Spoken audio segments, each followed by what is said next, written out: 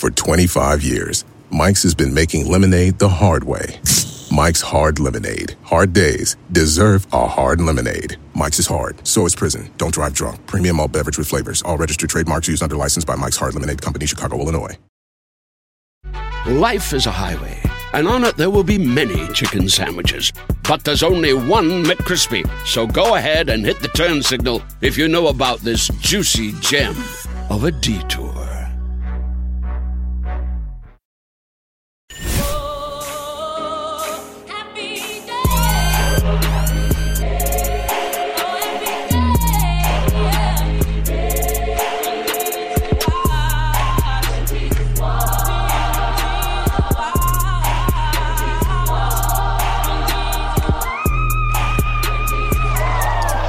Guys, welcome back to a very special holiday episode, holiday mailbag episode. So consider this like Santa's big ass rug bag or whatever. Maybe your Santa has a houndstooth bag or Argyle or whatever the fuck. Christmas, holiday time. So we're going to get into some of your letters here this evening. And you've also got a special gift for you. Got an interview with a very interesting, very talented and attractive person that we will get to later on in the show. It smells very good. So, let's get started. Let's get started, yes. Do you want to go first? I will go first. This is a mailbag episode for those of you who aren't familiar. It's where we just go in here and try to clear out the inbox a little bit. This first question comes from Jennifer, who says, my question is, how do you become comfortable in being you? I am very confident in every aspect of my life. It isn't until people ask me where I'm from that I begin to lose that self-confidence. I grew up in a predominantly white neighborhood 40 minutes outside of Chicago. My mother grew up on the south side of the city, so my home church is out there, as is her side of the family. To me, I didn't see a difference in claiming my neighborhood versus the city since I was there all the time. But after coming to college, I realized there is a stark difference. I tell people I'm from Chicago, but if the person asking me where I'm from is from inner city Chicago, they are quick to tell me that I am not really from Chicago. I say it because I've spent so much of my life in the city that it is my home. It's just because my zip code doesn't begin with those same numbers that I'm deemed as welcome in the city club. When I tell people my hometown, they say I'm just one of those people who go into the city for day trips and only appreciate it for its Instagram qualities. Girl. They don't know that my history lives in that city. It's an instant shot to my confidence to say where I'm truly from. As soon as I do, people see me as whitewashed, privileged black person. I should be grateful as both of my parents grew up as inner city kids, but sometimes I can't help but wish that they could have raised me closer to the city. There is no changing where I grew up, but how do I become more okay with my hometown? I feel like when people hear where I'm from, they've already made up their mind about me and that they shut me out and don't want to get to know me because, quote, they already do. I just want to be accepted, but I can't change the reputation of my hometown. Love you guys, Jennifer. I started with this because this is so cute. Like, Jennifer, this is adorable. What people think about you based on where you were born or raised or what have you, ain't got nothing to do with you. I understand that is, there is this maybe desire to have people understand that they are misunderstanding you or not giving you a chance. But for the fuck what? Like, anybody with sense would know that you can't just assume this list of things about a person based on the zip code that they grew up in. That's just a stupid thing to do. Do people do it constantly? Yes, like all of the time. Some niggas used to tell me that I'm not really from Miami because I grew up in South Miami and not North Miami. Like, what? That is so fucking dumb, bitch. Whatever you say. Like, that doesn't even make any sense. And it never really agitated me because it's like, first of all, what is that supposed to mean? You know, like, you ain't really from Miami. Okay, I guess I'm not gonna get a job? Like, what is that supposed to... What the fuck is that even supposed to matter to me? Bitch, I know where the fuck I'm from, and it's not that deep. You know, I love my city, and I've really learned to appreciate my city when I moved away from it. But I don't feel like where I'm from is an entire reflection of who I am. There's a lot of Miami in me, and a lot of like where I'm from has to do with my insight on things or whatever and the way I view certain things, but I'm not going to get, bent out of shape because somebody is making, this immediate, ridiculous, ignorant judgment on me based on where I'm from. It's just not something that you need to be worried about. It's not worth it. Right. Because I'm assuming it's like you from the suburbs, so you're not a real nigga. You're not like the rest of us or whatever else. And you could go around explaining, well, my parents are both from the city and my church is out there and my mama hosts. Like, you could go around and give niggas your resume, or you could just be you. And if they don't like it, then they could kick rocks. Like, I won't say that everybody from the suburbs knows how to act, because there's a lot of times where people feel like because they grew up around white people that they are like not like other niggas, and that is a whole other conversation. But if you're not coming around acting like you better than everybody, you just saying, look, I'm from, I don't know, Evanston, I'm just throwing out a word, and instead of Chicago or whatever, then oh well, like niggas are just gonna have to not like it. There's no shame in where you grew up. Like you said, it's not like you picked that. It's not like it's anything you can change. So as long as you being you and not acting uppity or like you different or better than other people, then I wouldn't be worried about it at all. It sounds like FOMO. It sounds like, there's lots of different places, especially like huge metropolitan areas and cities, where there's a certain level of pride in being able to say, I'm from Chicago, I'm from LA, I'm from where it was rough, the real Atlanta and all of that stuff. And so I think that sometimes people, have this desire to also be able to identify with that and like feel like a part of a club. But again, for what? I mean, they can't change the club just like you can't. There is a such thing as people having a shared experience because they grew up in the same projects or the same hood or whatever. And you could just never be a part of that. That is true. But that's different from people being like, oh, you're not from Chicago, so I don't want to talk to you or be your friend. Like, that is something else, and it's goofy. So if people are really mad at you for that, then those are not people you want to know. It's just another nuance of Black trauma. Well, shit. I mean, it is. I mean, true. But yeah. Okay. Good luck. She's so young. She's like 19 years old. I mean, it sounds it. Bless you know what I'm saying? By in a fresh, maybe not even 5 years, you're going to be like, fuck all y'all bitches. I don't give a fuck where they're from Chicago this is or where freshman year of college shit. It's so, that's very young. You'll be okay, I'm not baby. surprised by that age. Okay. So this letter comes from... I'm 1,000% sure that this is not your real name, and that I also really believe that you made this email address just to send this email. Oh, Lord. But I'm not going to call you this anyway. I will call you Massandre. Okay. That is name.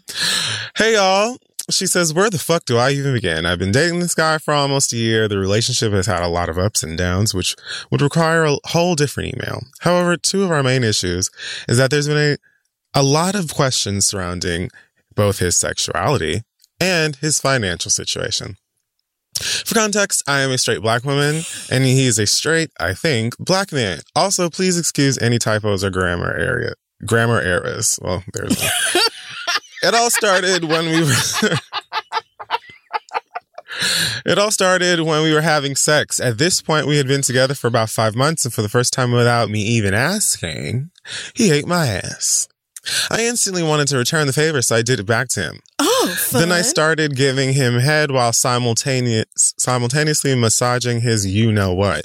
And then in parentheses, she puts butthole and like explanation as to why she didn't say it in the first place. Okay.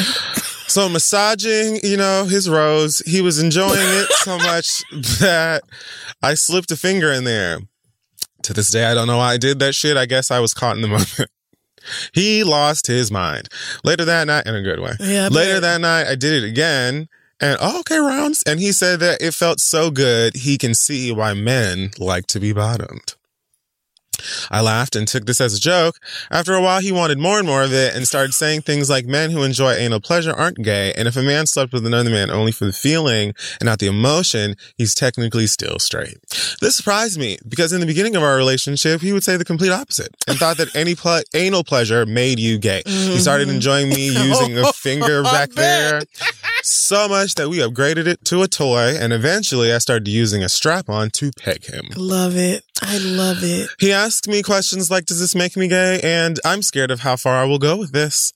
maybe we shouldn't do this anymore. Oh, wow. But he said it felt so good that he wanted to continue. Fast forward one day, he told me that he was messaging this gay guy that hit him on Instagram. God damn it. I asked my boyfriend why he was even messaging this random man back, and my boyfriend said that he thought it would be funny to see where the conversation went and that he would stop if it went too far. Oh, no. Mind you, this man is popular on Instagram, and my boyfriend had been following him because I started watching his activity on Instagram. My boyfriend swears that this man randomly found him, even though I can confirm that my boyfriend followed him first. He wouldn't let me see the messages and said he deleted them because the conversation wasn't going anywhere, and he felt like it was silly to continue talking to him. I said, good, then you should unfollow him, but he said he didn't want to be rude. He continued liking his pictures, even the ones that were overtly sexy.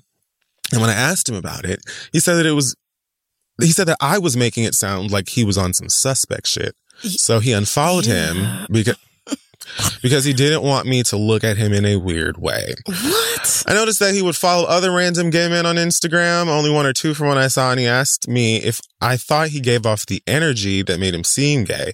He even jokes that his gay friends call him Trade. He asked me so many questions about what I think is or isn't gay about the sexual things we do, and I'm very confused. I am now uncomfortable pegging him. Now you are. And answering these questions, I've never done this with a man before, and I'm afraid that all this pegging has him confused. That's not what's doing it, sis. No. I asked him if he wanted to have a threesome with a man. This was me testing the waters. And he said, no, he would never do that, although he knows it would feel good having the real deal, but he assured me that he is only attracted to women. Now, the real deal stood out for me specifically in this moment because it doesn't have to be a dick. So the fact that it's like, that's the real deal for you. Yeah. I mean, but all of these flags, right? Yeah, all of them. He also assured me that I'm the first woman that he's done these things with, and he enjoys it because I make him feel comfortable and not judgmental. Yeah. Then she goes on about talking to her gay friends about this nigga, and they basically all told the nigga that they all told her that they believe him to be gay, as well as finding it strange that he never painted when she first banged him, although that's stupid. For a list of reasons I'm not gonna name. Okay, all right. We're both 28 years old, so his behavior is a bit immature in relation to homophobic and transgender jokes that he used to make. I bet. And then this last paragraph basically goes into all of the other issues she has. Well, the main other issue, which is that the nigga is broke. And Wait. This is too much. Lastly, the man always claims that he's broke, but finds a way to do the things that he wants to do. He doesn't like going out and having fun. And we've been confined to my home because he lives with his parents for 2 to 3 months into us dating. The only time we go out is to the movies. When I tell him I want to go out, he complains I'm being selfish and should support him trying to save money. After he told me how much he makes and what bills he has to pay, I find it hard to believe that he's broke. He eats fast food every day, has money for weed, and even goes to concerts from time to time. So long story short, basically the niggas seems to be pretending to be broke and it's just cheap, and they at the house every single weekend, and she's tired of that shit too. Ooh. So what's this man hiding? Is he bi? Am I extremely confused? Please help. Thanks so much. Well, there is a lot going on here. What was her name? Missandre? Yeah, whatever. Yeah. All right, sis. So I think, now this is just my opinion based off what I just heard. I don't know for sure. I think your boyfriend is a repressed queer person. Yep. In bisexual or trisexual or homosexual, something. Whatever. A long time ago, the parents that he still lives with taught him that something about him wasn't okay. And he has been, he has internalized that. And you are the first person he has been safe enough to open up with in that way. Yeah. And this is why every time we get a letter from a girl who is like, I put a finger in my boyfriend's ass and he liked it too much, is he gay? I'm like, you know. Right. But this is the thing. If it were just that, then I it would would've say been so. I fine. would feel something Right. completely different. The G spot is there, and it's yes, just of course you like a body. Like, you Right. don't get to choose how it works. You know what I mean? But this following gay niggas on Instagram, Yes. and being in their DMs and all this other stuff. The homophobic, transphobic shit from jumpity jump and the Yep. aggression and unnecessary, Yes. you know, all of that, I that would part never of it. do that. Wah, wah, wah, and all this. That was probably your first red flag. Yep. But again, lots of niggas are homophobic and transphobic. It doesn't always And mean straight. that you're queer. Right. So, you know, and y'all be dating these niggas anyway. So it's not True. really like He been that's dating these automatically girls. the thing. Right. Right. So, But the fact that you have that on the list, and then you have him following these gay niggas and having suspect activity with them, because the whole, oh, well, I just wanted to see how the conversation No. would go, and I would blah, blah, blah, blah, I blah. deleted it because it wasn't going nowhere. That's the reason to not delete it. His gay friends call him trade.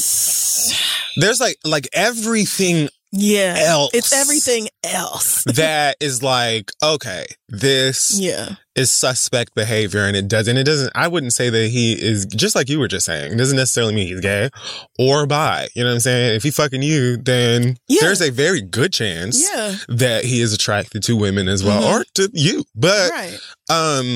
all of the like, He's definitely curious. shady, for sure. All of the 100%. shady behavior outside of the bedroom is what would have my, you know, my mind on alert. It's not just Yeah. the sexual stuff. And that's not something that's going to turn anybody out in terms of sexuality.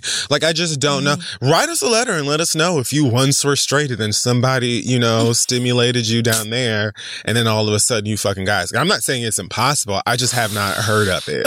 You know what I mean? haven't heard of it in anybody who didn't already have an inclination that they were scared to Exactly. act on anyway. That's what I mean. And that's what I think this is. Like, your man has just been repressing this for a long time. And now he done got a taste of what it could be like, and he cannot go back. And so I think he needs to have the freedom and the space to explore that. But also, I don't think that's on you to make sure he does that. Like, you offered to have a threesome, and he turned it down. How So how did he make homophobic and transphobic jokes, but he got gay friends? I could listen. I don't know. I don't know these people. I'm I not guess sure how that that's happened. a thing too. Maybe it could be possible. Whatever. I think that, you know, you and your man have a real honest conversation that needs to be taking place. Yeah. The broke thing is just the breakup with him, cherry on top. Right. That's what I was going to say. Like, it's just like, outside of Why all of not? that, then you got this whole other issue that's irking you with the nigga. But Right. he just doesn't seem to be very trustworthy. And that's unfortunate, because it doesn't sound like it would be an issue if he were like, you know what, I think I'm attracted to men and or trans women and or trans men, or, you know, Something, whatever. yeah. If he were to just be honest up front, it doesn't sound like you would be turned off by that. Or Right. that It you sounds would be like you interested down in- for all that gay shit. I mean, you Let's do all that gay strapped shit him. together, right? You know what I'm saying? So You ate his ass. I would never eat a nigga's ass. progressive was the word that I was thinking. I was trying to place Last week? either. Yeah, I think it was last Okay. week. So yeah, that you have a progressive. Lord. You know what I mean? So Right. you know, who knows? There's so many. Oh God, being gay is so exhausting. But you know, Yeah. I think that your mind is in the right place. Absolutely. Yeah. Because it's not like, oh no, he might be gay. It's like, I mean, I think that kind of is your concern, but also there's a lot of other, it's not the potential gayness going on that concerns me. It's the fact that he's lying and hiding shit and covering it up and all Exactly. that extra. If If he was like, you know what, babe, actually, yes, if we could try a threesome and then you here and we could just see how, and like, it's a safe place for me to try out my sexuality or whatever. Like, if he was able to say, I would like to open up sexually, I would like to let my flower bloom, and I would like to try some things out. And if you would like to try them out with me, like if he could do that, then I think y'all would not have an issue. But the fact that he's still in a place where he's lying and probably feeling ashamed and all that other shit, I would say that to him. Be like, look, I feel like this is your issue, and let me know if that's what's holding you back or not. If he's not ready to talk about it, you can't force him to. And there's no need to drag yourself along and sign up for a bunch of turmoil and nigga lying on you and cheating blatantly and all this other shit. There's no need to do that either. So Right. Best of luck, sis. All right, let's move on. This next question comes from Dion, who says, I'm a Black woman from the worst state ever, Florida, and I'm 22 years old. She said it, I did not. I started college 3 years ago and have had a significant weight change. My first year, the weight gain, significant stress, mental health, and the culture shock of attending a PWI put me in a dark place of self-loathing, and it took a lot for me to get out of it. Since then, I've been making strides towards being as healthy as I can while accepting my body in all of its stages and being kind to myself because my mind and anxiety are a bitch. Recently, I've had an awful semester in terms of grades and being diagnosed with anxiety and depression and going through a lot of stress. So I've gained a few more pounds that I am not okay with. I'm currently extremely insecure about this, period. For my birthday, I decided to go home and spend time with primarily my mother and father. My mother made me breakfast, which I ate, and then she asked if I wanted seconds. I said yes, and as she proceeded to give me a little more, my father told her that she did not have to give me all that, took the plate from her, and gave me the amount of food he saw fit. Wow. I told him that I am not a child and he didn't have to do that. And he responded by saying that I am a kid and I act like one because I don't know how to control my portions. And that's why I've gained weight. When he said that, I furiously threw the food on the table, got up and went to wash my plate. You better than me. He then got up, screamed at me to pick everything up, and then went to my mom to make the situation worse. I do realize that my actions were disrespectful, but at the moment I was extremely pissed. To make an already long story shorter, my father and I do not have a good relationship. Right.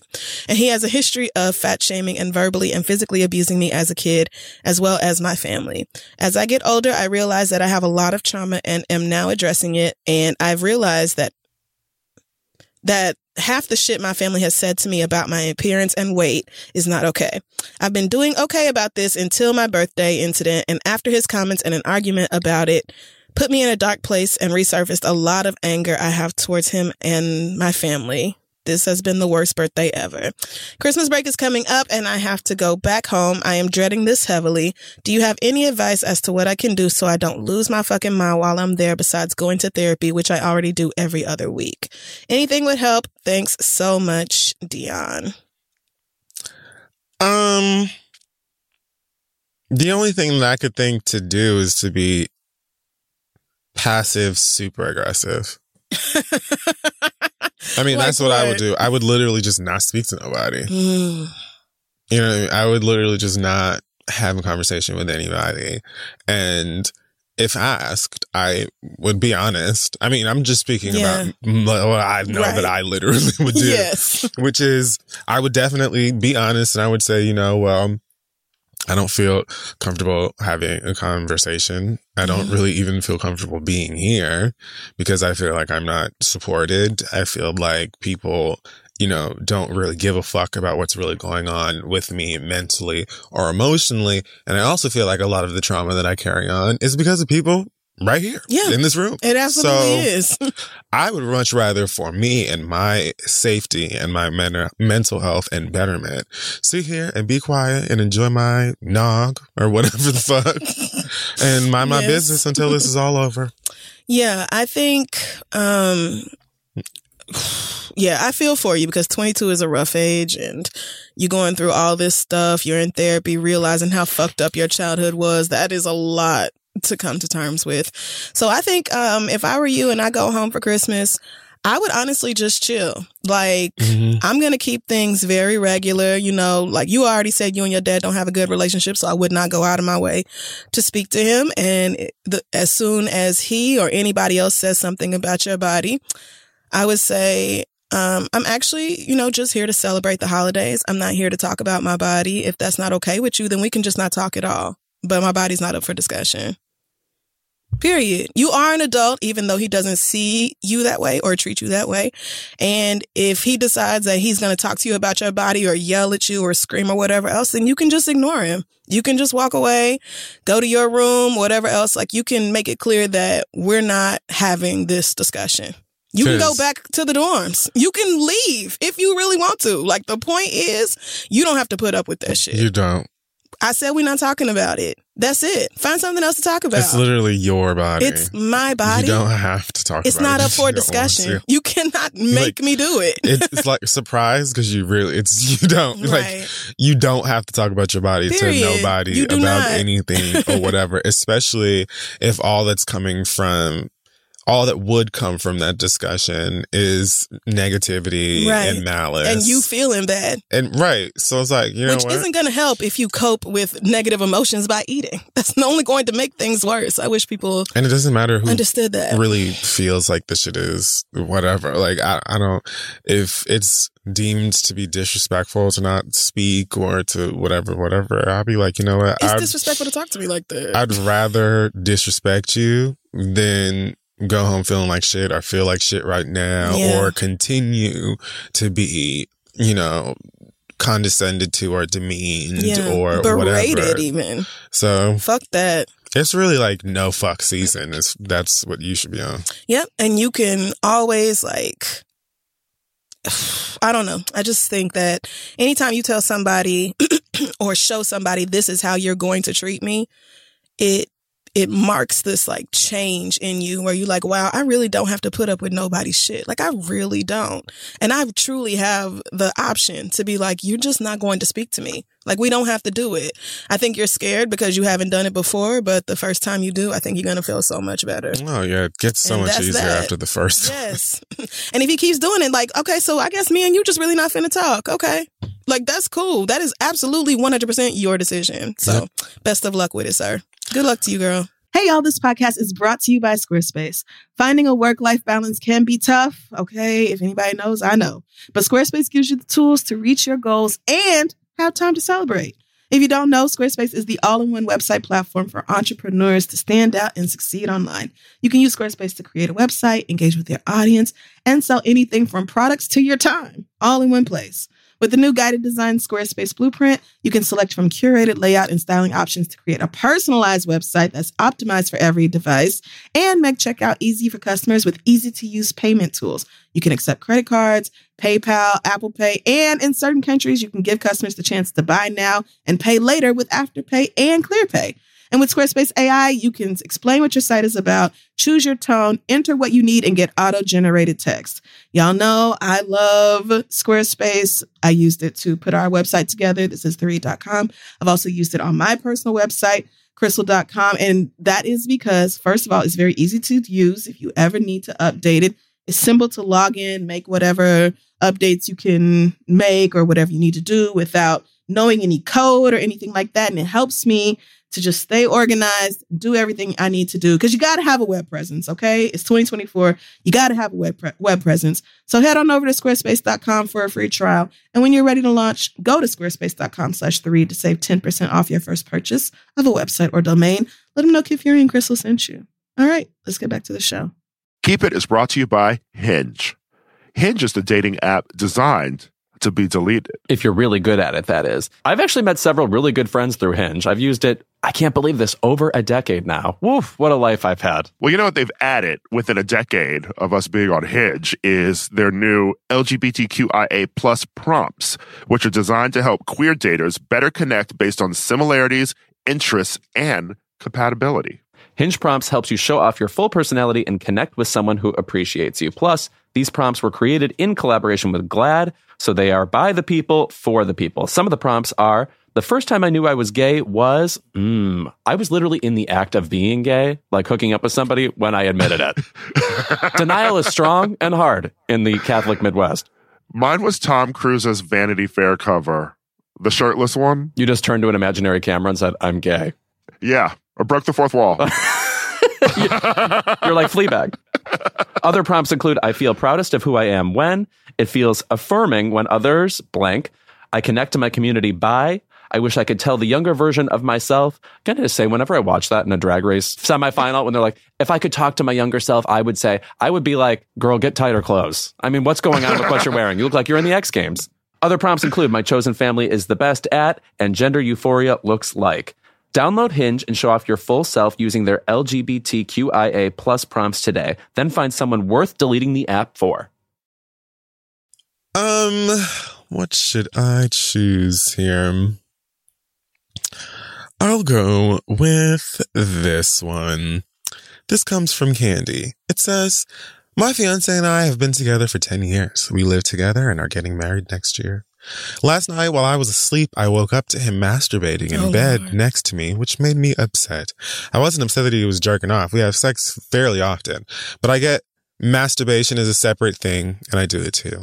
I'm mad because he woke my ass up and couldn't take his shit into the bathroom or the living room instead of violently shaking the bed that I'm sleeping in. Anyway, the thing I need advice on is this. I was looking at his screen because I'm nosy as fuck and wanted to see what he was into. To my surprise, there was a small blonde Asian girl on the screen bouncing around with her clothes on. I thought it was weird that she was alone and dressed. Then I realized that he was interacting with her. He would stop whacking it to type things back to her, and she would giggle and start stripping or doing something different. He moved, and I couldn't see the screen, so I'm not sure what she did, but he continued to type to her the whole time. Now, I'll admit I'm a porn noob. I'm not against it. I was just always able to get off to a fantasy in my head and just never got into it. I have no idea how webcam girl stuff works, but I'm a little uncomfortable about it, and I don't know if I'm being fair. Even though he stopped typing and left the chat the second he came, it feels personal to me since he was talking to another person sexually. Oh, girl. Have y'all ever done this, or do you know how it works? Is it just one-on-one, or was he really chatting with a bunch of other people watching her? Should I be feeling as creeped out as I am? Also important, is this shit free? Because I'm trying to pay for a wedding, and I feel like it's probably dumb expensive. Thanks, Candy. Well, Candy, I don't think it's dumb expensive, but it's certainly not free. I mean, it can be. Really? Yeah, it depends. I think if he's doing like a one-on-one session with this girl, if he's doing one-on-one, then yeah, that's not free. Right. But from what I know, for like webcam models and stuff like that, a lot of them are like a group thing. It's like streaming just like any other thing. So a lot of times they have groups of people in these chats, and basically people will chat with them and you can really talk about whatever, but usually they're telling you what they would like to see or whatever. And I believe that usually the person on the other side is sort of basically getting tips. Like they would be like, basically, you want some areola?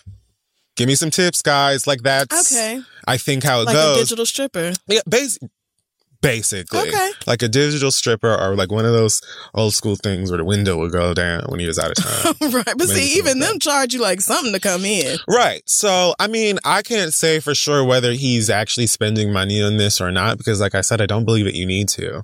But it's possible. And at the same time, I can't say that he was doing a one-on-one with her because it's possible. But I'd like to say maybe most of them websites are group things. I mean, this could be a girl he follows on Snapchat or something. There are plenty of just regular people out here who are doing sex work on the side. I mean, yeah, that's true. It could be something that he didn't even sign up for through a porn site, but I think this would actually concern me less than regular porn. Mm-hmm. I honestly think it would. Like, I feel like something like this is more ethical than most porn that is produced. And so, especially if he's paying for it and giving the money directly to the girl who is getting him off. All right. I mean, the site takes some company or some white man. Right. Like, you're actually paying the person who's doing this. And then, girl, the fact that he exited the chat as soon as he was done. Right. Hello? Just like when the porno is over and you've had your moment, you close the laptop and go to bed. That is exactly what he did. I mean, it's essentially still porn. Yeah. You know? It's just I don't have no issue. I would have no issue with my partner doing something like this. Me neither. I wouldn't. I mean, that girl is not going to meet your man. Yeah, she don't want She's not. Him at all. Is likely not interested in any of the motherfuckers in that chat. He is putting gas in her car this week. Hello, and get something good to eat like the rest of us. That's all that it is. So pay, tuition. Who even fucking knows? I think you're creeped out about it because, he actually is interacting with her, and most people obviously don't do that while they're watching porn, but I just don't. Plenty of niggas talk back to the screen like they are interacting. So that's true. I just wouldn't be worried about this. It would be different if he was in a bunch of girls' DMs trying to fuck or something like that. But if he's not, then look, that's just what he likes. He likes to watch girls bouncing around on balls that does something for That's him. I mean, I wouldn't have an issue. Get with you this an either. exercise ball, surprise him. That's what you do. I would just be like, next time you and Passion Lead Katie or whatever, Yeah.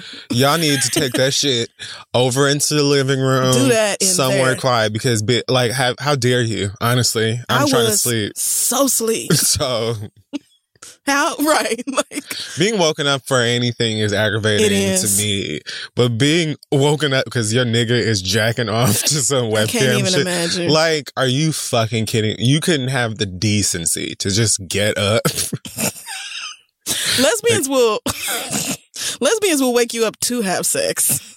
I mean, that's completely different. Right. You know what I'm saying? Waking me up because you was over there playing with yourself. There's It's no like, need for me to be awake leave for me this. alone. Right. I don't have to be up, but here I am. So go yonder, please, and thank you. Yeah, Candy, I think that this is something that you don't really need to worry about at all. So, but good luck to you. Talk to your man about it, but I think this is fine. Let's take a real quick break and then we'll come back.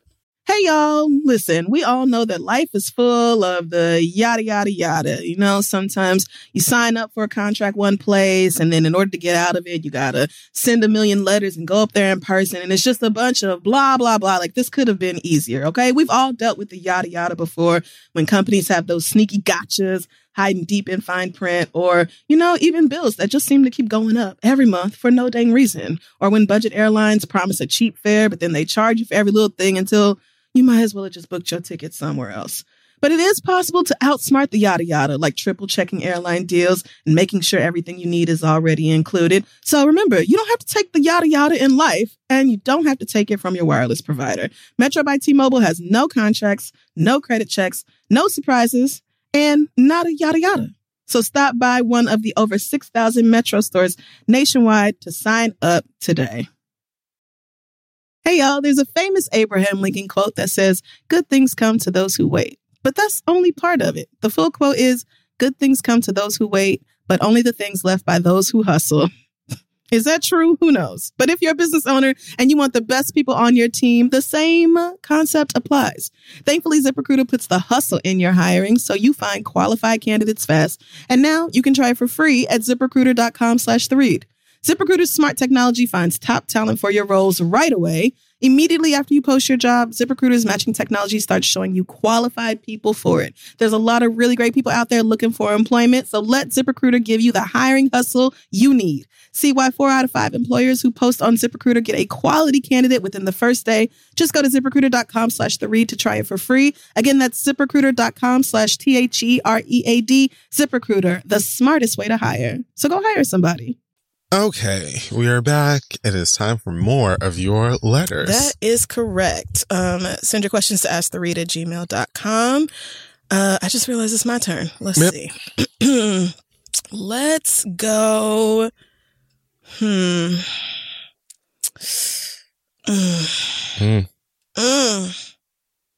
No.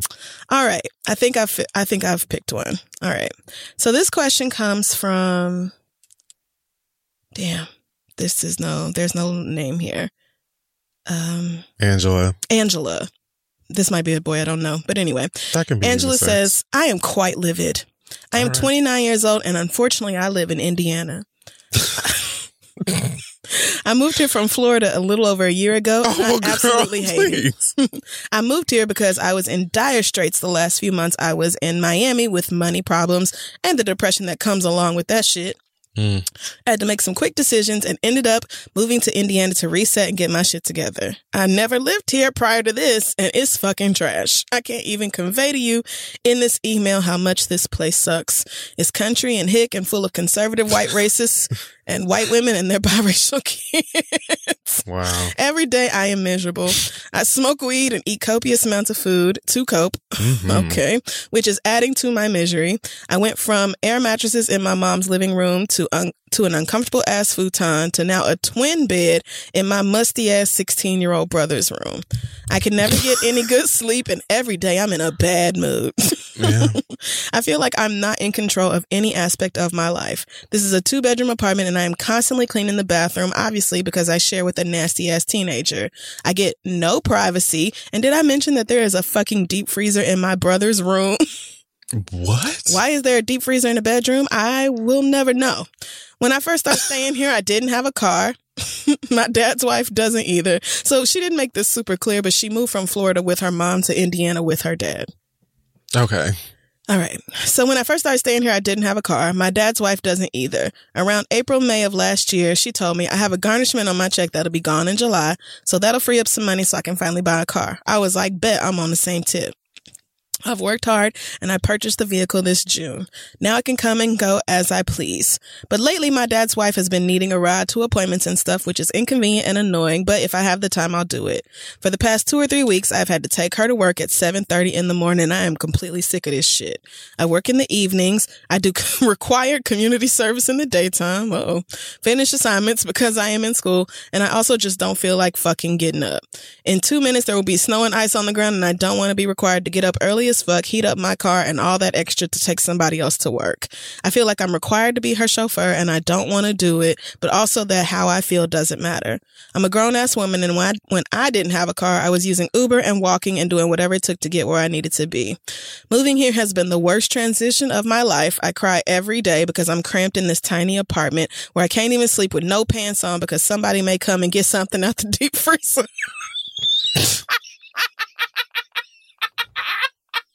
That's terrible. And you're laughing.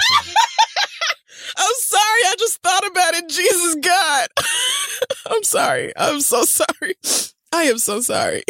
My 16-year-old brother is 3 feet away at all times. I am uncomfortable every day of my life. My mental health is suffering greatly, and I am truly not okay.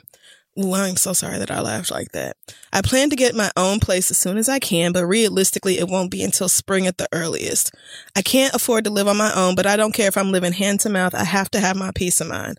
I will be 30 next August, and I can't believe my life is like this. What should I do? I am at my wit's end. Do y'all know what I could be doing wrong? Help. Thanks in advance. Who? Angela. Yeah. Okay. Again, I am really sorry. It was just the visual. Yeah, no, I get why that was funny. Of somebody walking in and getting some fucking nuggets out the deep freezer. And it's just because just too much. So fucking like. And that is such a Midwestern thing to do. My grandma had like 3 freezers. We definitely had a deep freezer, but it was like legit in the back. Yeah, it was in the utility room, which I think is a little more acceptable than somebody's bedroom. That is fucking crazy. I've never heard of anything like that. But yeah, you're going through a lot. And there's a lot of background information we don't have here. Like what exactly was so bad in Florida that you felt compelled to move to Indiana? I mean, what ain't?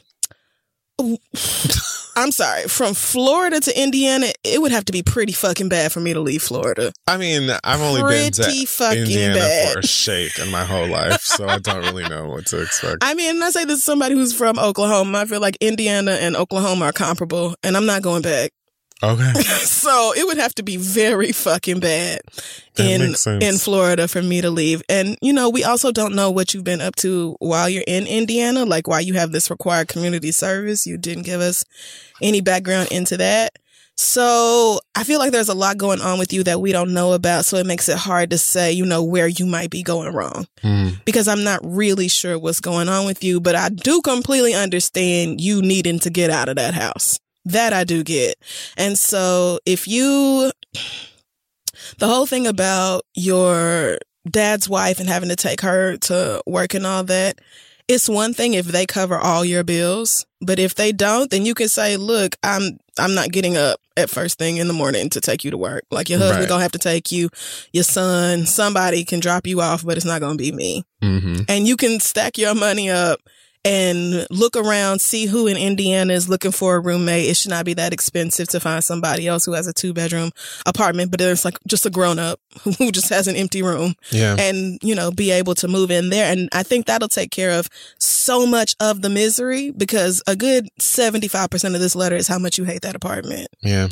So I think, a change of location, a change of living location has to be your first priority. Yeah, for sure. Yeah. Definitely. And I've totally been in living situations before that were like incredibly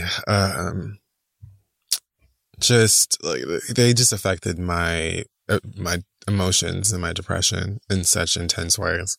Yes. And so I feel like one of the few things that helped me in those moments were coming up with a plan, and like writing out a schedule. And obviously it didn't go exactly the way that I wanted it to. And I don't think that I expected that plan to. But there was just something about like planning the get out that helped. And then also coping mechanisms of mine that still exist. You know, video games for me are a great form of escapism. I don't rely on it because I just feel like video games are amazing and underrated. But at the same time, I know that if I turn one on, I can just go there for a bit and not be in the four walls or whatever. So that's nice for me. But I also find that reading is really good at doing the same thing. Listening to music, like anything that can sort of just help your mind zero in on one thing for a bit and just be focused on that. And then... Because it's hard to not even have a bedroom to yourself. Yeah. Like, not only do you share it with your brother, you share it with the freezer. That's so people just walk in whenever they feel like it. Right. That is too much for any one person to be reasonably expected to handle. So, yeah, I'm thinking like when I was 29, my life was probably at least this trash because I was living in New York City and was broker than I had ever been in my entire life, trying to deal with winter while not having real winter clothes because I didn't come from a place with a real winter, and dealing with snow and slushy bullshit and getting on the train to go to work, and everything was bad. Yeah. And then go home to an apartment that I share with people who I just really don't ever really know who might be in the house when I get there because I am just renting a room from these people. I don't get to have no other part of their house. Like I have access to my room and the bathroom, and that is it.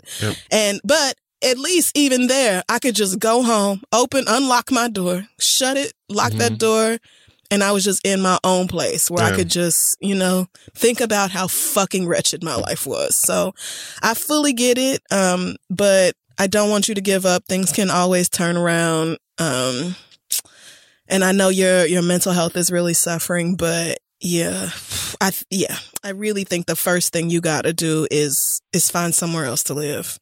Yeah, consider the situation temporary. Yeah, for sure. And, you know, try to focus on a plan to leave. Right. As well as just something to take your mind off of your surroundings as best. And I know that's going to definitely be easier said than it is done. But there's got to be a way that you can sort of just put your mind at rest while you're there. Yeah. In preparation for whenever you can not be there. Yeah. Even if you don't get to move out till spring, you can start a countdown clock where it's like every day I mark off another day on the calendar. You X that shit off. You know, if you have any friends there, talk to them about whether they need a roommate or, you know, maybe spend the night with them every now and then. You can spend a weekend in like a really cheap hotel or find a deal or something like that where you could just kind of treat yourself every now and then to a little vacation away from all the shit going on in that apartment. It's a lot of things you can do to manage how hard everything is, but good luck to you, because when you're in the middle of a bunch of hard, ridiculous shit like that, it can be really difficult to see how you'll ever get out of it. Right. Hang in there. So this letter comes from, they put Bumbacloth, so I guess that's what she wants to be called. Okay. I'm sorry, I'm assuming your gender. So to get right into it, my boyfriend asked me to marry him last week. I took a minute to respond because I honestly want to break up with him. Oh, shit. I live in D.C. and he lives in New York City, which is truly not a significant distance. Neither of us are broke, so a $200 flight is not a big deal. Okay, well. We're flexing. Alrighty. All right. I mean, because a $200 flight ain't nothing, okay? It's nothing. But number one, I always go see him. Number two, we have not set up a consistent time in which we'll see each other, i.e. once a month, every other week. And number three, we also have not committed to a time frame in which we want to live in the same state. 2 and 3 I have asked about, and that's when he buys a ticket to come and see me.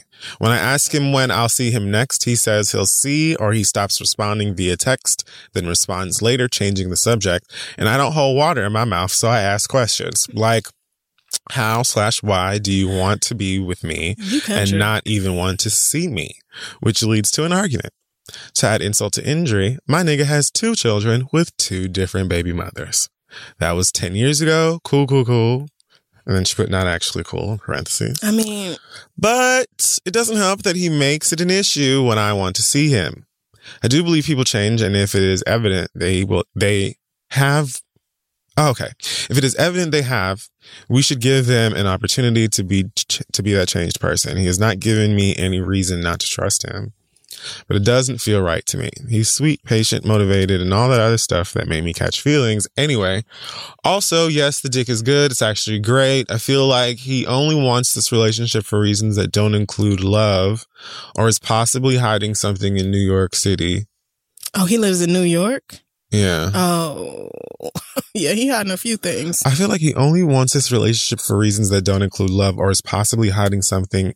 New York City is a big hoe city. You need punctuation marks, girl. I'm originally from Brooklyn. Are we supposed to be long distance married? The fuck? Do I break up with him, or try to figure out a clear understanding of what we both want from each other? P.S. Y'all are blacktastic. Can't wait for tour dates. Sincerely, Bumblecloth. Okay. Well, long distance is already garbage. Yeah, it sucks. But if I have to argue with you about coming to see me, no. Yeah. I'm not doing that. I just recently had a conversation with a friend of mine who's in a long distance relationship, and I'm talking about internationally long. Oh, fuck that. And Oh, no. And they make it work, but that's because there's a clear and genuine intention for them to see one another as often as they can. Right. And they do that. Now, I know that has to be, like, that's, after a while, it's like, okay, I can't just do this. I can't fly to a whole other country every month or whatever to see. It's impractical. Right. So there should be some sort of a conversation or plan for you guys to be together at some point. You know, I would think nobody, you know, just long distance for some indeterminate amount of time. Like, yeah, we're not doing that. So, I mean, it doesn't surprise me. And I'm looking at your actual email address, so I do believe you to be woman. It doesn't surprise me that you are the one trying to get clarity and answers. Right. And this nigga is just like, I'll text you. You got that new Pokemon?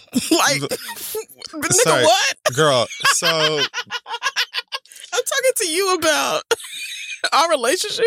Are you talking about the Nintendo Switch? I just spent all of these dimes and pennies on another fucking ticket to come to fucking New York and see you. And I would just like to know, you know, reciprocity. Right. Now I understand you know, trying to mention all of these great qualities and stuff that he has, and he really might be, you know, fantastic in all of these other regards. But you got to read between lines. He's fucking somebody in this city, girl. I wasn't even going to say that. Oh. I was just going to say, if he's not willing to meet you halfway here, you got to consider what else you'll have to be trying to make up for, make room for, compromise on, and all these other type of shit. Like, you're literally talking about compromising seeing one another. Right. You know, you're talking about... We're not doing that. That is not done for you. So yeah, he could be doing whatever the fuck he's doing in the city. Or he could legit just be working and going home and playing NBA 2K like many other niggas. Yep. So I just feel like there is an issue in general with you just having to make the effort all of the time to spend time with one another. Yes. If he asked to marry you and he's great in all of these other respects, let's go ahead and say that he is a good guy doing good things, and he just is a bit airheaded when it comes to what you're talking about right now. That would be one thing. That means that, you know, if you really want to be with this nigga and you really do, you know, you could see you guys being married, then maybe you need to grab the nigga by the shoulders and shake him a little bit and say, hey, I had been considering leaving your motherfucking ass because I can't see this going into a place of stability. Say that shit. You're not helping me see this go to a place Right. of stability. So I am not going to agree to spend the rest of my life with you if I feel like for the rest of my life, Right. I'm going to see your ass thrice. I love the rhyming here. I just, I Right. need to understand what's going on for me to be secure that I'm not going to be wasting my damn time, as well as legal documents and shit like that. Exactly. Like, that's just marriage. I'm not going to be putting up with this in a marriage. So I'm for damn sure not going to be putting up with it in this relationship. Like, and I think a lot of women in particular are like scared to say that because it's like, oh, I don't want to make him mad. I don't want him to break up with me because I asked. If he breaks up with you because you say, hey, I'm frustrated and I feel like this relationship ain't going nowhere, then y'all needed to break up. Yeah. Like, you need to lean into maybe breaking up is for the best. That is clarity right there. It is. Oh, okay. So we don't need to be together. Great. Right. Awesome. And I completely forgot about these 2 baby mamas. Mm-hmm. So it's just, there's a whole lot going on in here, honey. You know what I mean? But again, if you've been with him for a while and you would like to make it work, I think you know what needs to be said and like really, really driven home. Because some niggas will, nod their head. You already done talked about how when you bring it up, then he's like, all right, let me buy a ticket and go see. You know what I mean? But why did that even have to happen? Your man should be like, so it's been 2.5 weeks since I saw you and I'm going to need a whiff. Like, yeah. I don't understand why you have to be like, hey, come see me for him to buy a ticket. Well, yes, I do, because he got some ass right here in the city, but that might not be true. That's just what I think. I mean, who knows? Yeah. I'm not putting it past anybody. But yeah, have the conversation. Be like, look, is this what you want? Yes or no? Because I'm feeling like it ain't going nowhere. And just see where it goes. Yep. Best of luck to you. Our next question comes from Allie, who says, I'm a huge fan of the podcast. It has helped me through some very dark times. Thank you, girl. I need some advice. I have been in therapy for a little over a year.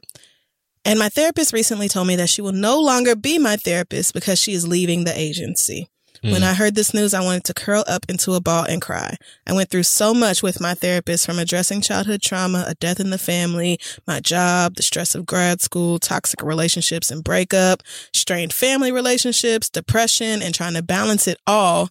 When she told me she was no longer going to be with the agency, I told her I wasn't sure I wanted to go through with therapy anymore and may want to be discharged since I have been making progress. However, since some of my concerns are still a constant in my life, I'm not sure if that's the right decision. I wanted to know if you all have ever had a change in therapist and wanted to quit therapy altogether because you didn't want to meet someone else. Is this normal or am I overreacting? Please help, Allie. P.S.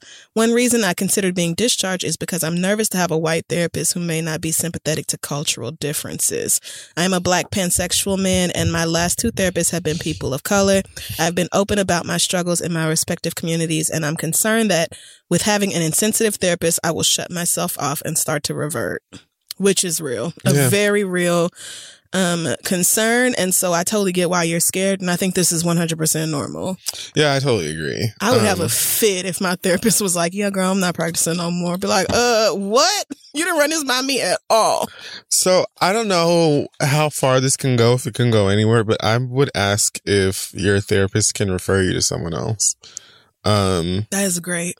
You could express your certain desire for a therapist of color, specifically a Black one, if that's what you need. And just ask to, be referred to another capable therapist who can then get the information from you, at least like a breakdown of information from you about some things that we've discussed, the place that I'm at, the place that I've come from. And that way you can just be put into the hands of someone else who your therapist deems right for you. And then hopefully they will also then have a decent enough idea of where you're at with things so you don't have to explain everything all the fuck over again. Again, I'm not really sure that this is a thing that therapists do, but I want to say it has to be possible. Yeah, I definitely think that's your best bet, is to ask them who in the agency they feel would be a good fit for you. Even if it is a white therapist, it could be a white therapist who, you know, is aware of white privilege and racism and how those things work in society. I mean, if you're a therapist, I would hope so. You would hope so, but there are a lot of therapists who are not at all aware of things like that, or they, you know, deliberately ignore them. And so then you have to explain cultural shit, or like explain why a microaggression was racist and why this was, and it's like, okay, I am not doing all that in therapy. I'm supposed to be here to work on my shit, not teach you shit. So, but on the other hand, I think like 85% of therapists in this country are white. I mean, so no gag there. So yeah, even if it is a white person, I think having that referral from your therapist who you already trust would be huge. Also check with your friends. You never know who has a therapist who's in network or who has recommendations and that sort of thing. I just want you to know that you're definitely not overreacting. All the shit you went through with this therapist, yeah, I know for that sure. lady knows you like nobody else. Yeah. And so that's a difficult person to let go of. Nobody wants to have to then go and be like, all right, even if you find another therapist that's good for you, like, to hey, have girl, to like so break everything down all here's over my trauma. again and right. catch up. I totally get why he wouldn't want to do that. So I would definitely ask the therapist for assistance and just helping you find someone else and bridge the gap so that you don't have to do all this work all over again. Yeah, and maybe she can like pass along some notes, like maybe a little summary about you. Be like, here's all the shit this nigga been through, and here's everything he's dealing with. And, or you could do it yourself. Yeah, or you could do it yourself, but yeah, I think asking around is going to be your best bet. Quitting therapy altogether is probably not the move to make. I will say that. Oh yeah, for sure not. You know that a lot of your concerns are still popping up in your life and you still need help working through them. So yeah, I would just get on the hunt, which is hard. And I hate that it's like that for us. And I definitely want to do my part to make mental health care more accessible to Black people in particular. But, you know, until then, we got to work with what we got. So good luck to you, Allie. Yeah, it's hard. Okay, this email comes from E. And, you know, mailbag episodes don't have to be just question mail. They can also be reads because you guys send those in as well. They can. So this one says, hey y'all, look at this stupid fucking meme. Now, I'm not going to say who tweeted this because who cares, but basically, is this even a meme? Because it's just a tweet that somebody sent. But it says, what Carol Sanchez did just sent Black girls back. It's bad enough the media and police don't take missing Black women serious. So the one time it actually makes national news, it's staged. We got so many Black girls who are currently missing parents left heartbroken. Girl, really? So E responds to this by saying, and there's a bit of it, but I'm going to read most of it. Okay. First, to understand why this meme is so stupid, disgustingly misogynoirist and anti-Black, I want us to know and remember a few things.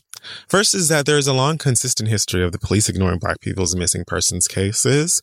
The police drag their feet on missing cases involving Black women and girls consistently, although we are highly likely to be the victims of sex trafficking. They often suspect Black women and girls of being runaways, using this as an excuse to avoid due process in investigating missing persons cases, and use this for justification in closing cases prematurely, often without the evidence to substantiate these conclusions, and without reasoning to support why a Black girl running away is acceptable. Also, the media has also been consistent in its lack of coverage for cases of missing Black people, especially where women and girls are concerned. This is illuminated especially when we see the care, focus, and empathy expressed for little white girls gone missing, regardless of the reason. Black people noted this disparity and responded to it in our use of social media. When one of our own is missing, we immediately pay attention. Many of us share pictures and links to cases of missing Black girls faster than we can read them. And a lot of times, even after the person has been found, we have started to place a high level of importance on this action because we know these systems are racist and have been. To blame their racism on Carol is lazy, stupid, outright inaccurate, and is deliberately abusive. In bold, it says why I think y'all are responding this way. For you all to turn so viciously against Carol after learning that she was reportedly not abducted suggests to me that your reaction is psychological. You've suggested that she be incarcerated, needs to be beaten, among many other violent suggestions that are not appropriate for the actions she took, her level of responsibility as a 16-year-old child, or the time and amount of information it would take to understand all of what happened and why it did. Your responses suggest to me that you are deeply ashamed of having supported this girl to later learn that your assumptions of the situation were manipulated. Understandably, this can make someone feel duped, stupid, or ashamed, but you shouldn't. It is a fact that the minor child was missing and that police assistance was warranted to help her be found. It is also a good practice to share information about missing children who are actually still missing from their guardian's care, as she was, in the hope that sharing the information would help the children be found. Even if we don't have all the facts of the case, what is not okay is to have a sense of entitlement over the outcome of a story because you clicked a button on your iPhone, or feeling personally pranked by something that doesn't personally involve you. It's not okay to hold a child stranger accountable for your feelings about being wrong and then advocate further trauma for that child. It seems that y'all are gleefully wishing additional trauma on a girl who has been nationally exposed for making the worst mistake of her life. This is what you wish on Black children at their lowest because of your timeline being tarnished. Get over yourself. And further, stop sharing memes of her face calling her a liar or comparing her to unrelated cases of other adults. Allow her to move on and get the help that she needs without jumping to further conclusions or being a bully towards a 16-year-old child. You don't know. We don't know the whole story. It's a time. Okay, so I'm gonna skip these two paragraphs, but basically in one paragraph, she's just going over possibilities of what this girl could be going through. Example, coming from a repressed and abusive household, or just being a typical 16-year-old who doesn't understand how good they have it and makes a poor decision because you're in that age. It could be anything. We don't know. So continuing here, she says, finally, a note on blaming racism on Black people for good measure. There's no level of good behavior a Black person can exhibit that would entice racist people to reconsider their racism. On the flip side, there's no level of bad behavior a Black person can exhibit that excuses or confirms racist rationales. Confirmation bias also allows racist people to point out bad behavior and try to use it as justification for racism that already existed. The same racism exists for Black people who exhibit good behavior and does not for non-Black people who behave badly, especially not when those people are white. This is because anti-Black racism is about dehumanizing Black people. It's about creating shifting goalposts that can never be satisfied and taking away dignity, power, health, and life from Black people to the social, political, and economic advantage of white people. This is the foundation of the way race has been constructed in this country since 1619. I wish you guys understood this to the point of internalizing it and forming deeply held beliefs around it. Saying that you're pro-Black or exalting Black excellence on the timeline is not enough. You need to believe in the humanity of Black people and that racism is never justifiable. I think a lot of you believe that you have, but if that were true, you would never dare to curl your lips to accuse a Black person of inspiring racism against other Black people, because you would actually understand that at the moment you are empathizing with and speaking for racists rather than your own people. I see it and y'all are making me sick. Thanks, E. Well, so I felt like that said everything that I wouldn't have been able to so eloquently say about this Carol Sanchez story. So thanks, E. Yes, thank you for that. The only thing I will point out is that what we now know is that her boyfriend who helped her pull off this stunt is 23 years old. So that and at first I thought he was probably 16, 17, maybe 18. But now that I know he's 23, I've started thinking, okay, it might be a really restrictive home with, oppressive parents or whatever. Or it might be that her mom is like, I'm getting you away from that 23-year-old man. And so she and he were like, oh, no, you're not. And decided to formulate something else. But I don't trust that 23-year-old boyfriend shit at all. That is disgusting. Right. 23 with a 16-year-old girl is just wrong. So, but at the same time, I don't feel like that has anything to do with anything that she just wrote. No. I'm just making the point that it could be something else. It could also be that the boyfriend has manipulated her or has control over her. Oh, yeah. Way. Big facts. But it's like. But regardless, everything she put in this email is true. Every last word is true. It's just ridiculous. People are racist. It's not like Black people just need to start acting the way white people want us to and then they won't be racist. They'll just find another thing we do that they don't like because it's us they don't like. Even not if the behaviors. Exactly.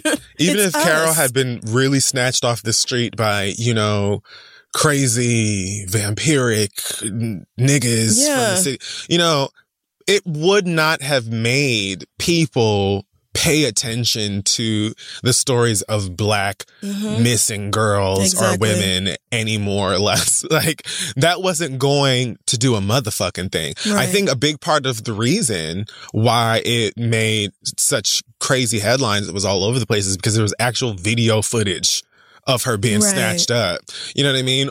You know, as opposed to a lot of these, you know, pictures of these girls from, you know, pics they took at high school or their yearbook picture or just a pic from them at home in the story. And it just goes over most people's heads because people don't take Black bodies, specifically Black women's bodies, seriously or with care or any of that type of shit. So this girl in this situation just doesn't have anything to do with people not giving a fuck about us. Yeah. And it is really disheartening and sad that people would behave the way they have to, you know, a 16-year-old kid for making a horrible decision, a horrible mistake, rather than just going back to whatever the Black ass fuck that your ass was doing and being thankful that these parents know where the fuck their daughter is. She didn't think that shit through because she's 16 years old. Her brain's not done developing. Period. They make terrible decisions all the time. Period. They do that. One of the things in this letter that I sort of skipped over, but that was what she was essentially saying in one of those paragraphs. Right. That she could very well be like many, if not most, 16-year-olds and just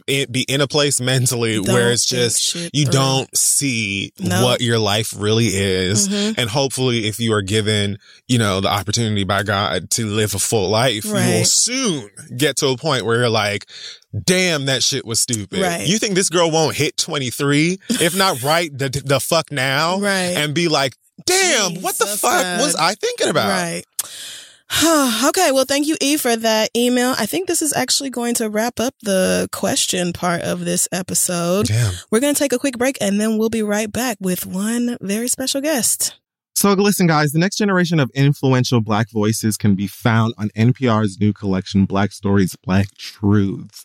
I've been running my mouth about it for a while now. Black representation in media is incredibly important, and I feel like it's in kind of a precarious situation at the moment. So amplifying and enjoying as many of these stories as possible is pretty important. Black Stories, Black Truth is a celebration of Blackness from NPR. Each of NPR's Black voices are distinct, varied, and nuanced as the Black experience itself. You can get things from Bobby Shmurda to The Wire, Michelle Obama to reparations. There's no limit to the range of Black stories, Black truths. Black perspectives have always been centered in the telling of America's story. Now they are the story. Hear a feed of episodes from across NPR's podcasts that center on Black voices. Turn on NPR today and hear a range of voices as varied, nuanced, and Black as the country we reflect. Stories should never be about us without us. Listen now to Black Stories, Black Truths from NPR wherever you get podcasts. Okay, so we're back and we're going to be wrapping up the show with a very special interview that we did a few days ago with I don't even know how to set this up. Yeah. Talented, Black. That's right. Good smelling, apparently. Incredibly good smelling. I didn't smell, but I did. That's great to hear. Fine as hell. Is immaculate actor, teeth and skin. Producer extraordinaire. So Michael B. Jordan joined the show to talk about a new film that he's doing. Yes. Called Just Mercy, out on December 25th with Jamie Foxx, Brie Larson, some other talented folks. So we got to talk to him about that here in a very fancy hotel room in Columbus Circle. So yeah, join the movie us. looks really good. It does look really good. Based off, it doesn't look based off a true story. It is based off a true story. So Bryan Stevenson and him helping to fix yet another case of a wrongfully incarcerated Black man. So powerful stuff. Go check it out and listen to this interview. We got to talk to him about it. Yeah, it's pretty spoiler free, so no worries. Yeah, no spoilers. So go ahead, check it out. And thanks for listening to the show. How you doing? Good? I'm good. How are you? I'm trying to be present. I get it. Promise. I'm sure you have a lot going on. It's insane. It's really not fair, actually. It's really not fair, but what's up? Yeah, we're good. Thank you for being on the show. No problem. Thanks for having me. Yeah. I'm very excited about this movie. I can't wait for you guys. You saw it, right? No. Oh, okay. I missed the screening. There. Okay. I didn't get to go to the screening. Okay. I'm very excited. I saw the release date, and I have a classic tradition with one of my best friends in Miami of going to the movies with her family. Okay. On Christmas. Okay. And we almost always go see whatever looks good in black. So I know already Y'all going. they're going to be like, we're going to see Just Mercy. You coming? That's what I'm talking about. So, Yeah, I got to. yeah, thank you for allowing us to do this with you. Just for the people who are going to be listening to this, you are doing this movie, Just Mercy, which is based on the autobiography of Bryan Stevenson. And it sort of revolves around the case of Walter McMillian, who was wrongfully accused of murdering a white woman. So can you give us sort of a brief breakdown of what the film is about? And then also, I know that you produced this with their company, Outlier Society. So what was that process about? Why was it important to you to tell this story and so on? The movie is about, Bryan Stevenson and on his journey, and how he, his path, of being a lawyer, being a defense attorney, led him to, death row inmates. And ultimately the case of Walter McMillian, whose case was egregiously, false. I mean, it was clearly, corrupt things that were going on. And, he, I think he had a very hopeful spirit and kind of, cavalier spirit of wanting to go down there and fix things, down in the South. And I think he ran into, the harsh reality that it wasn't going to be as easy or as simple as it seemed on paper. Getting a chance to meet Walter McMillian, they say one of the worst things you could do with somebody on death row is give them hope. And, because, at any moment, their, name, a number could be called and ultimately, be executed. So Bryan Stevenson's approach was wildly different, which was to get close to every client, which was to, to be hopeful and optimistic, of a change. The movie takes place over the course of several years, and trying to prove Walter McMillian's innocence, and played by the phenomenal actor Jamie Foxx. And at the end of the film, he does get exonerated and released from death row. So but why was it important to my production company? I think I've always for a really long time I wanted to start my own production company to take control of my own creative destiny, to start telling stories, to give opportunities to people, to put productions together that was a reflection of the world that I actually lived in, and thankfully Warner Brothers, really ran towards the idea of my inclusion rider that I heard from Frances McDormand a few years ago at the Oscars. And they adopted that policy. And, this is the first movie under that umbrella, and Warner's very much so. Even Warner Media, and all of their companies under their umbrella now, used, the inclusion, rider, to hire for all their companies. So it's a step in the right direction. I feel like them setting the precedence across the board for other studios and other production companies to start to follow suit. Once the biggest studio in the world, says, that's, the way they're going to operate. Hopefully others will follow. So we'll see. I actually heard about Bryan Stevenson for the first time a few years ago on a podcast called Criminal, where they were talking about this book. And also at the very top of the episode, I'll never forget this, the host said, listening to this story will change the way you feel about the death penalty. It will change the way you see the criminal justice system. And at first I thought, no way, there are some people who deserve the death penalty no matter what. But after I listened to that episode and learned more about Bryan Stevenson and his work, I was like, okay, no, you know what? I totally changed my mind. We need to have a much more fair and humane system, this sort of thing. So I was just immediately taken by his brilliance, his empathy, the fact that he graduated from Harvard Law and was like, I'm not going to take some big fancy job. I'm going to go down to Alabama, and help people who need it. And you all had the opportunity to have, Bryan be right there consulting with you on the film, everything from, design and wardrobe. And I know you also said that like you even came to him for like tips on how he would approach the bench, or how he would say certain things. Can you speak a little bit more about how helpful it was for you all to have so many of the people from that time and in the story involved with the production? Oh, I think it was, it was amazing. I mean, it was a huge resource for us to be able to call or text Brian, when I needed help. Or I felt lost or I was curious about something. He was a huge resource. Then also he would, be on the first plane back to fighting cases in the Supreme Court. Like he was so busy, but he allowed himself to be available because he knew how important the story was, and he knew how we wanted to get it right. We wanted to do him justice and really make sure his story was told the right way. So as much as I could, wanted to learn from him, be around him, be a sponge, and really pick up as many of his mannerisms and how he thought about things, his mental strategy. How can I make some acting choices that can reflect that, so people can really see his process and how he approached things. So it was a huge benefit to have Brian around and have him available to us. Yeah, seems like it. What was it like working with Jamie Foxx? And I saw it was just like the first time that y'all worked together. Which blew my mind. I was like, what? Yeah, I was like looking like surely they've done something together before. But I did see on Fallon that he said that y'all have known each other for a while. Exactly. So what was like the experience to finally get to perform together? Not just perform together, but perform with such like depth and emotional character in relation to people that actually exist. Right. It was incredible. Like I've known him for, since I was a teenager,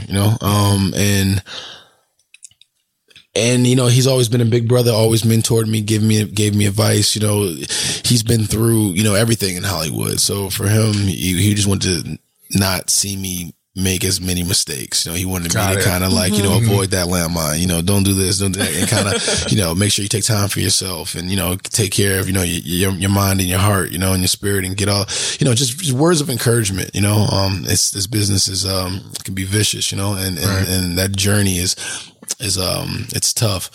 So for that alone, I love him outside of work, but then also, in this town, we're always like, yeah, we want to work together one day. Like, one day, we're going to do that. And sometimes it never comes, to fruition. But, thankfully the stars aligned on this. It's such an important project. And it's awesome. It's like working with one, like family, and like, or one of your closest friends. Like you guys can say harsh things to one another or like joke around. You can push the boundaries because there's no love lost. It's coming from a great place. So when it comes to the work, we're in the middle of a scene. We can try things. There's more, the space we have to operate, it's very comfortable. So we can take risk and push the envelope a little bit. So it was a good time, You briefly just mentioned like, being advised to like take care of yourself emotionally and stuff like that. And I'm thinking about like, you've portrayed Black characters that are real, and not only real, but have experienced really tragic, traumatic things like that before. How do you handle the emotional impact that can have? Because I'm actually currently very fascinated with the mind of an actor and what you kind of have to, because you essentially have to be another person for whatever your allotted time is in that day, and then be you again afterwards. Do all of this research into experiences and cultures and stuff. So like, what do you have to do, if anything, to sort of, come back to a sense of peace and self, and remove yourself a bit from, I think it's a process. I think, as I've gotten older, the depth that I go into characters have grown. I think when I was younger, obviously you're still trying to figure it out, or like, you're getting by with certain things or whatever the case may be. And as you care, as you grow, you evolve, you go, further and further into somebody or a character. And the process becomes more important to you. I think, sometimes it weighs on you. It kind of lingers, for a while, depending on the role and what you're going through. Fruitvale Station, I just wanted to say really quickly, that like really fucked me up even watching it. So I can only imagine how you like left set every day and was like, I'm going to take off this. Being that person. And go back to me. Yeah. It's tough because I didn't really, you know, I try to stay in it, not in the sense of like method acting and like, you know, 24/7, but you kind of stay into that place, that spirit, that essence until like the job is done. You know, I like to anyway. Gotcha. So even me, I got to like take off all this is from a movie I'm still shooting, you know, I got to go actually shoot when I leave you guys right now. I'm back into DC, another character, but usually, you know, a haircut, you know what I'm saying? Like whatever I look like during for the last 3 months, I try to like get a clean slate and take that off me. Try to go away somewhere, you know, and just just be by myself, honestly. You know, I've been playing characters as of late that are, you know, that are pretty complex and complicated, you know, outside of like the Creed, you know what I'm saying, which is, you know, Adonis is as close to normal, you know, or just kind of like, films, you know, appreciate that. Thank you. You know, he's still, but that's a kind of a dissection on, you know, fathers and sons, you know, and generations and abandonment and sense of identity, you know, something that me and Ryan kind of started and wanted to kind of like, you know, dive into, and Stephen Caple Jr. followed it up with a excellent sequel. And yeah, so I think everybody has their own process. I think mine is one that I've been figuring out as I went along, you know, therapy definitely being one of them, you know. Amen. I think that's something that, you know, a lot of people, you know, frown at or whatever the case is. But I think, you know, especially within our culture, you know, black men, you know, don't go to therapy. Right. You know what I mean? You know, I mean, but in our culture, like we go to church. You know, that's take that to you know, we go to church and, you know, Fully. but that's an amazing thing also. That's definitely a necessary thing, you know, to pray and be spiritual and all that good stuff. But sometimes it's good to just sit down and talk to somebody, man, and like and unpack, you know, and unpack some stuff. So I'm definitely a, you know, advocate for that. And you know, do things that you enjoy doing, you know, that your character might not do, you know, do things that just generally make you happy. Be selfish. I think those are some of the things that I try to do to unwind and kind of like get out of a character that I've kind of been living in for a few months. Yeah. Right. So,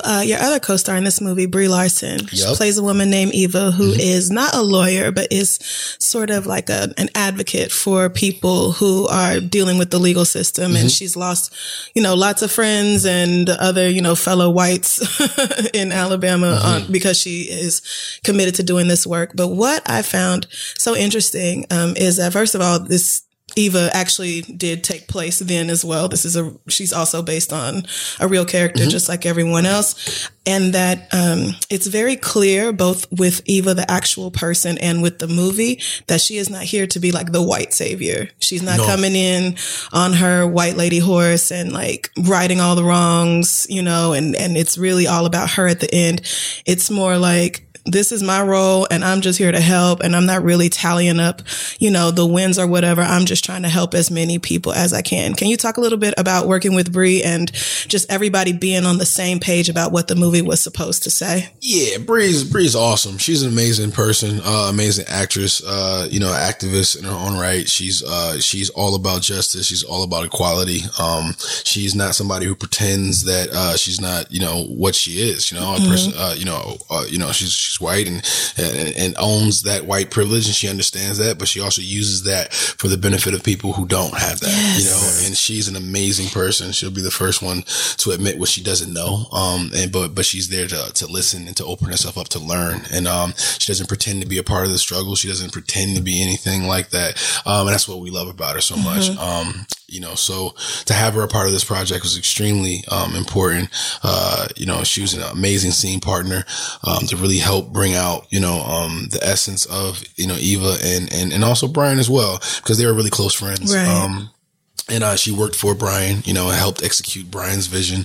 And what I really, you know, love about this movie is that, you know, it's a black man saving another black man. Yes. You know, and that's an imagery that we don't see often. It's beautiful. I think there is a certain stigma that comes around, you know, our culture that, you know, black on black violence or black, you know, when we're going to stop killing each other. Right. And the statistics behind that's false. Right. That is a narrative that that is bullshit. Yeah. You know, so, you know, to have the imagery of a black man save another black man, we can't ask for help for anybody. We have to save ourselves. We have the ability to save ourselves. You know, we just have to, you know, start to, you know, change the way we think and the way we move.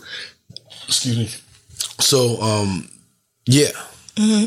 That makes me think about how Brian himself in law school went and visited a man on death row, like it was part of this program or something. He was allowed to participate, and he realized, like, me and this brother are the same age and had just a few things gone differently. This could so easily be me. Yeah. And taking that and turning it into a life of, you know, fighting for us. You know, it's us who are living at the intersection of race and class. You know, it's poor people who have to deal with so much bullshit with the criminal justice system. So the story itself is just really incredible. I'm so excited to see how y'all have made it come to life on the big screen. I did have one more small little fun question for you. I know back when y'all were doing Black Panther, you know, small little movie you guys did a few years ago. Little thing. You had lost a bet with Lupita Nyong'o, and she had you doing the push-up thing. And I remember some screening I went to, you all were there, and she made you do it right there on stage. Yeah. Does she still have the push-up power over you? No, she don't. She lost that a long time ago. Technically, if it would be technical, she didn't have it at that moment either. But just being a good sport. I just, I wanted to get one, because she was still learning how to play the game, and like every night she was like, "You owe me a push-up," and I was like, "That's not how it works." But okay, all right, it's fun. But no, she's super competitive, and I believe that. You know, when you're on tour and you know you're going through all these press events, you find ways to, you know, to interact and have fun and keep things light. You know, because we're on this crazy you know, tour or whatever. But yeah, it was yeah, I'm gonna get her back. I thought it was like a lifelong push-up thing. She got him, boy. They expire in a week, you know, and so you have a week to kind of, you know, to get them off there. That gave me the stretch of promotion for this film. Right. Yeah. I feel like I saw a lot of those. Yeah, no, 1,000%. Like, she was just like, push up. I'm like, doesn't work like that. But okay, whatever. And yeah, they're on call push ups. So I could like literally, during that week, she could have called me at like 3 o'clock in the morning and like wake me up and be like, give me a push up. And I would have to get up and give her a push up. So that's, yeah, you know, it just keeps us. I love that she was like, yeah, your week is cute. I'm actually just going to keep that. Yeah, pretty much. We're just going to keep it going through the whole promo. Pretty much. I'm going to get her back though. We're going to get another bet going. So yeah. Do you ever deal with imposter syndrome? What's that? It's like a situation I feel like it's very common in creatives and artists and stuff where you are sort of in a situation that many people would deem to be a blessing, and maybe you feel as though like you don't deserve it. Yeah. Or like, am I really good enough for this? Yeah, am I ready for this? Especially being an actor, like it's not uncommon or unheard of for a person to book a role and then someone's like, you know what, actually. But maybe when not. You know, when your movies have smashed the box office like yours have, you're like, I'm not really stressed out about. But that's the thing. Some people who are like incredibly credited performers and stuff like that still struggle with sometimes feeling like, can I do this? Did they pick the right person? Am I capable? Right. I never had that. I like phrase like that in the sense of like, I'm not the right person for the role, or they should have got somebody else. It never felt like that. I think it's always come from a place of like, why am I getting all these blessings? Yeah. Yeah. You know, I think I've at a time before I really start to own my path and kind of like my success and things, it was like, that's why people are scared of success. You know what I'm saying? I think there's a fear of success. You stop your own self from being as successful as you could be. You know what I mean? Like self-sabotaging almost, you know, absolutely. in certain ways. But I think there's a thing of like survivor's remorse. That's real. That's like, you know, damn, out of my hood, out of my neighborhood, out of my group of friends, or whatever it was, you know, why me? Why am I the one that's getting all this going on? Like, you know, and like, it could have been them, it could have been this person. And I think that's something that I might have gone through for a spell of a time. But yeah, I think that's a ownership thing. I think that's a confidence thing. I think that stems from wanting the best for others. Right. For everybody. You know what I'm saying? I think if you really want the best for other people, sometimes your selflessness, you start to look at yourself like, man, I would I want them to have those blessings. I want them to have that. I want that. So you might go through that little kind of like in your head a little bit, but well, that's sort of what you're doing with having a production company. Yeah, that was a huge thing to me to make sure I had that, to be able to, because in Hollywood, when it comes to us, it's like, there's the one role will come out. And everybody go out for this one role that's like not a stereotypical situation. It's the one role that everybody, so it starts a competition over time. And then people start looking at, oh, he got that role again. And now, oh, I want that role. And it's like it's not enough food for everybody to eat, you know what I'm saying? But like, everybody eat, B, you know what I'm saying? So it's one of those things where like, you create I wanted to create more material. I wanted to give more opportunities to people. So, because there's space, there's room for everybody, so. All right. One more question. Okay. They just told us to wrap it up. So. Oh, okay. Really quick. You've done film, television, voice acting, video games, which I believe to be the most superior medium, but that's not the point. Oh, e-gaming is coming strong. Just know it's going to be. Look, listen, it's going to be the thing. I'm just saying. Just know. What's your favorite of those to do, like, of the arts? The arts. I mean. That's tough, man. I think I kind of go in depending on what mood I'm in, I think I love the ability. I'm starting to I used to hate my voice. Like I really didn't I hate hearing it. Even now I hate hearing it, Yeah, but I enjoy voice acting because it's a different muscle. It's a different type of, you could be in there playing around and animation. I love animation. So that's a cool thing that I love. Acting is obviously one thing. I haven't even started really getting into directing yet. So we'll see. We'll see how, if I get that bug, what I'm saying, that it should really start directing a lot. So I think it's a nice little balance. Awesome. Okay. Well, thank you guys. Thanks, Michael. B. Jordan. We'll be back, y'all. Thank you. All right, that wraps up this week's episode of The Read. Thank you so much, everybody, for tuning in. Check us out at thisistheread.com. Our social media is at thisistheread. Any other announcements for you, friends? Nope. Thank you guys for coming out to the holiday party / toy drive. Really, really appreciate it. And thanks for all of the gifts and things like that, donations. Thanks again to Michael B. Jordan for being on the show this week. Go see Just Mercy. Comes out December 25th. And that is it for now. Also believe that this is our last recording of the year. So thanks for a great 2019. See you in the new year for more queer and more weird and cussing and dicks. All that. And yeah, have a safe holiday. Yeah, be safe, y'all. Bye.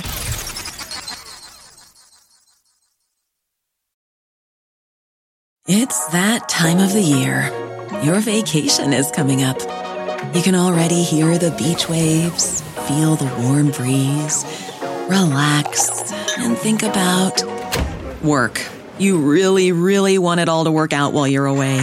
Monday.com gives you and the team that peace of mind. When all work is on one platform and everyone's in sync, things just flow.